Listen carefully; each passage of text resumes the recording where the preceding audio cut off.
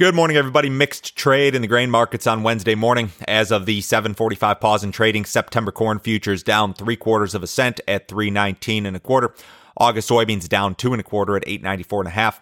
September Chicago wheat up 5 3/4 at 5.29 1/4. September Kansas City wheat up 4 3/4 at 4.41 1/2. September spring wheat up 3.5 cents at 5.09 3/4. Row crop market's still under pressure here. I think a lot of this still has to do with that big bump in crop ratings that we saw on Monday afternoon, which has just about every analyst and trader updating their yield models, expecting higher yields from USDA in the next report from USDA, which I believe is on August 12th. We may very well see some higher yield estimates from the government. More analysts are calling for a record 2021 Brazilian soybean harvest. Rabobank was out with estimates this week, along with a few other groups. They're looking for an acreage expansion of about 3% on the year. They're going to be up to the equivalent of about 94 million acres. Some groups think it's going to be as high as about 95 million. That would be record high if realized. They're estimating the crop, Rabobank is at 127.3 million metric tons. That would be a new record. There are some other estimates that are 130 or even higher than that. Brazilian farmers will begin planting soybeans in September, October. The production estimates, of course, depend heavily on weather. I think the record acreage is all but a guarantee at this point. But for the record crop to be achieved, of course, you need weather to cooperate to some extent. Egypt had another wheat tender. Russia, of course, presented the lowest price. Ukraine got some of the business as well. U.S. offers not even on the radar as usual. So U.S. wheat still really non-competitive on the export market.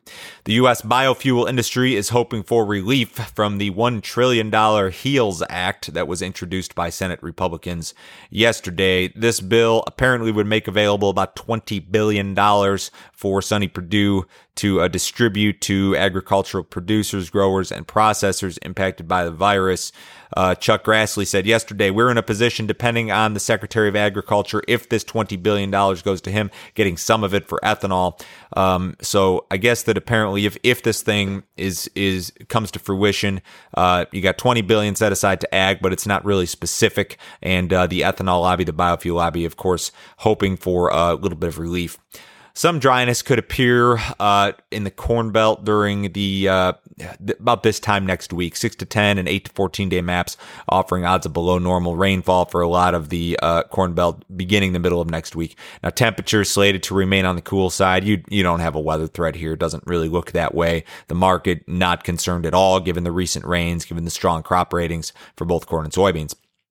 The U.S. dollar index traded its lowest level since May 2018 overnight. I talked about this a little bit yesterday. That dollar index is at risk of negating what has been a 9 or 10 year technical uptrend. Now, you haven't really seen much reaction in the commodity markets. I suppose you could say gold and silver have rallied because of the weakness in the dollar, but you haven't seen it in the grains. Livestock, we've seen a little bit of a bounce. Energies, not really. So I'm not going to say that this is a hugely positive factor. I mean, maybe big picture supportive, I guess, but nobody in the grain markets especially are getting too excited. A couple notes on new crop export sales. We have a very good looking book of new crop corn and soybean sales, the strongest in several years. Corn commitments for the new crop marketing year as of this point are the best since 2013. They are more than double last year's amount, and a lot of this has to do with these recent Chinese purchases. New crop soybean commitments are the best since 2014 and are more than triple last year's amount as of this point. So again, these big Chinese purchases have been a tremendous factor in all of this. We obviously hope that that buying continues and that these sales are not eventually switched or canceled. These are very early commitments. A lot of things can happen, but looks much better than what we've seen the last several years. Again, you've got to go back to 2013 or 2014 to see export commitments for the new crop marketing year as strong as they are right now. The corn market has struggled. That rating increase, again, has everybody thinking bigger crop. A 3-point bump in the good to excellent category in late July is rare. It's contra-seasonal. That's not something you see very often. We'll see another set of weekly ethanol production numbers this morning at 9:30. There is no reason to think that production would contract substantially. Now, you could see a small decline in weekly production. That's certainly possible. But margins are strong. You've seen some ethanol plants push basis bids in some areas of the country. Ethanol prices still well off of their spring lows. I think ethanol futures were down to 79 or 80 cents, and we were $1.19 at yesterday's close.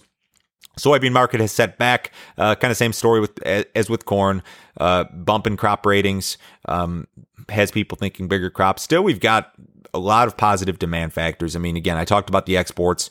Domestic processors remain, that sector remains very strong in terms of demand for soybeans. They've been crushing beans at a breakneck pace here for 2 years now, essentially. The wheat futures up this morning. Run-of-the-mill volatility continues again. We're just not competitive on the export market, and that doesn't help. Cattle market was higher yesterday. Cash cattle kind of doing the same thing, 96, 97. I think with some limited stuff at 99. The boxed beef market was mixed yesterday. Ahead of the cash open, the Dow Jones is up 30 points, S&P up 7, kind of a quiet trade there. Bonds up a little bit, US dollar is lower. Crude oil up 24 cents at 41.29, and the September WTI gold and silver are higher. If you'd like some more information, visit my website, www.standardgrain.com. Go to that website and click on Grain Marketing Plan. If you would like to know when, how, and specifically I am pricing corn, soybeans, and wheat throughout the year, sign up for that subscription service. It's $49 a month. You can cancel it at any time. There are no other obligations, no acreage fee, no other hidden fee. You can cancel it at any time that you'd like. You do not need to be a futures or options trader to participate. Everyone have a great day. I'll talk to you same time tomorrow.